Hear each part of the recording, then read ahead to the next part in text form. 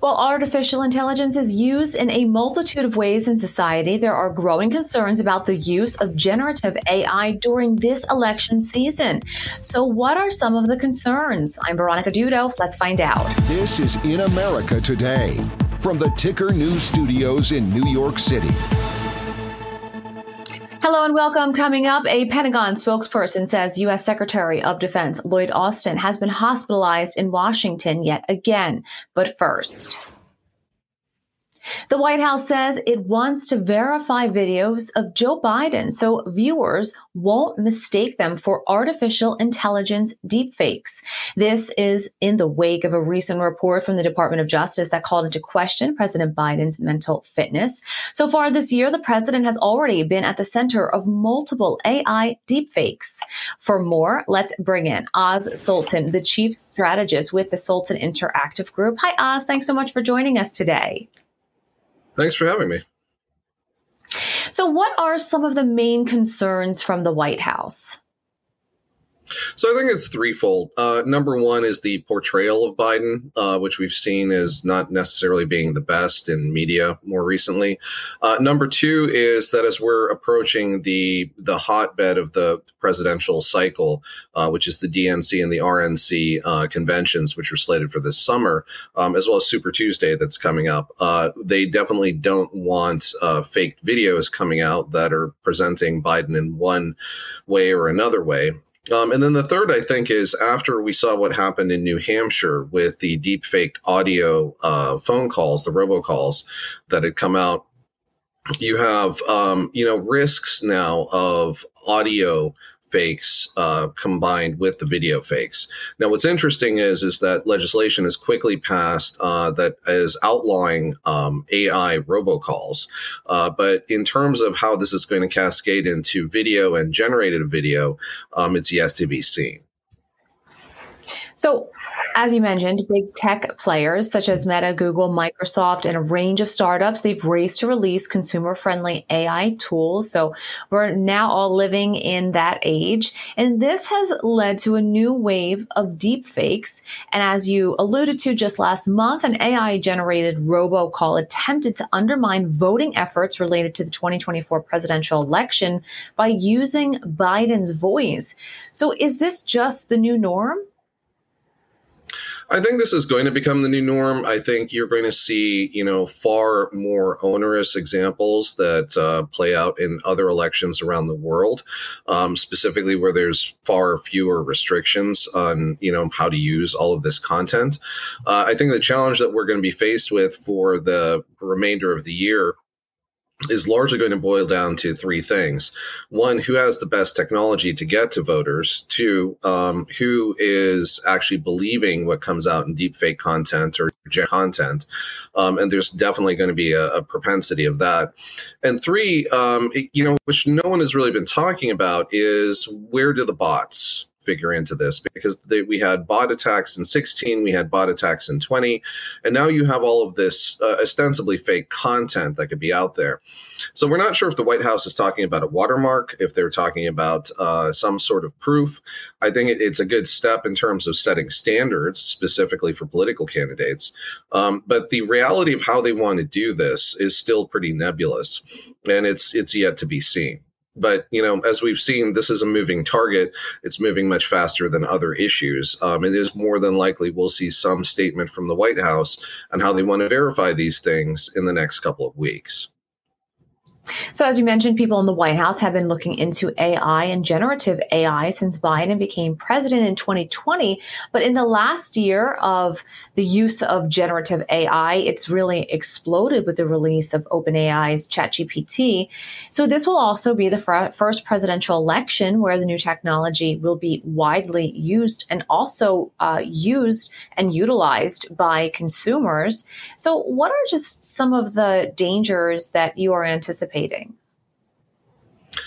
So, last year on Twitch, there was a live streamed AI debate between a synthetic Biden and a synthetic Trump. And it was based upon the large language reading of a bunch of their speeches and statements previously.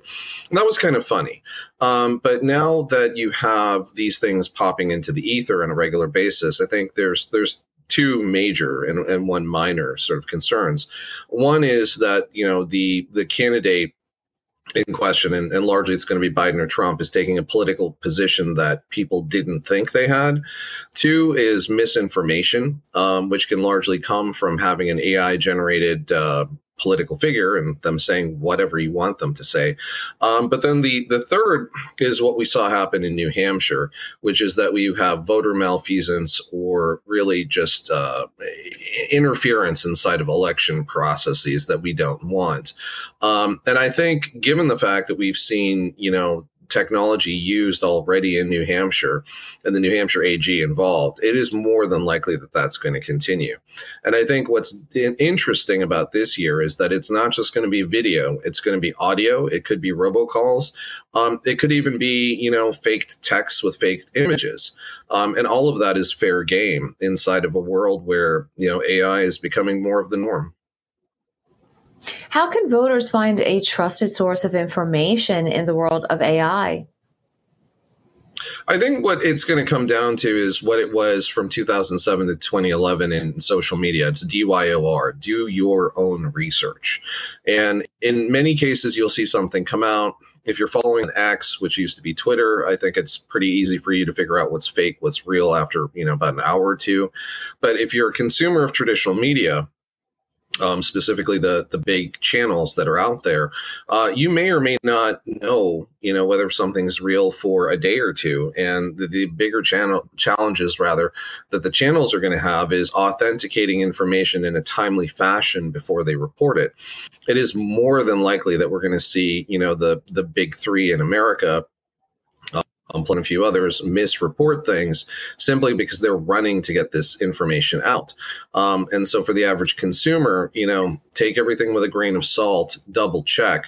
And if it's something that's coming from the White House, you can easily check, whitehouse.gov and see what the announcements have been. And that's a good way to really catch these things. But it is a brave new world. And, everyone is going to have that incumbency upon them to actually go out and verify things before they're sharing things. Again, it's very much like 2009 all over again. Absolutely. Sultan with the Sultan Interactive Group, thanks so much for your time today. Thanks for having me. Israeli forces said they have discovered tunnels that run partly under the main United Nations agency in Gaza. The IDF calls it new evidence of Hamas's exploitation of the relief group that aids Palestinians.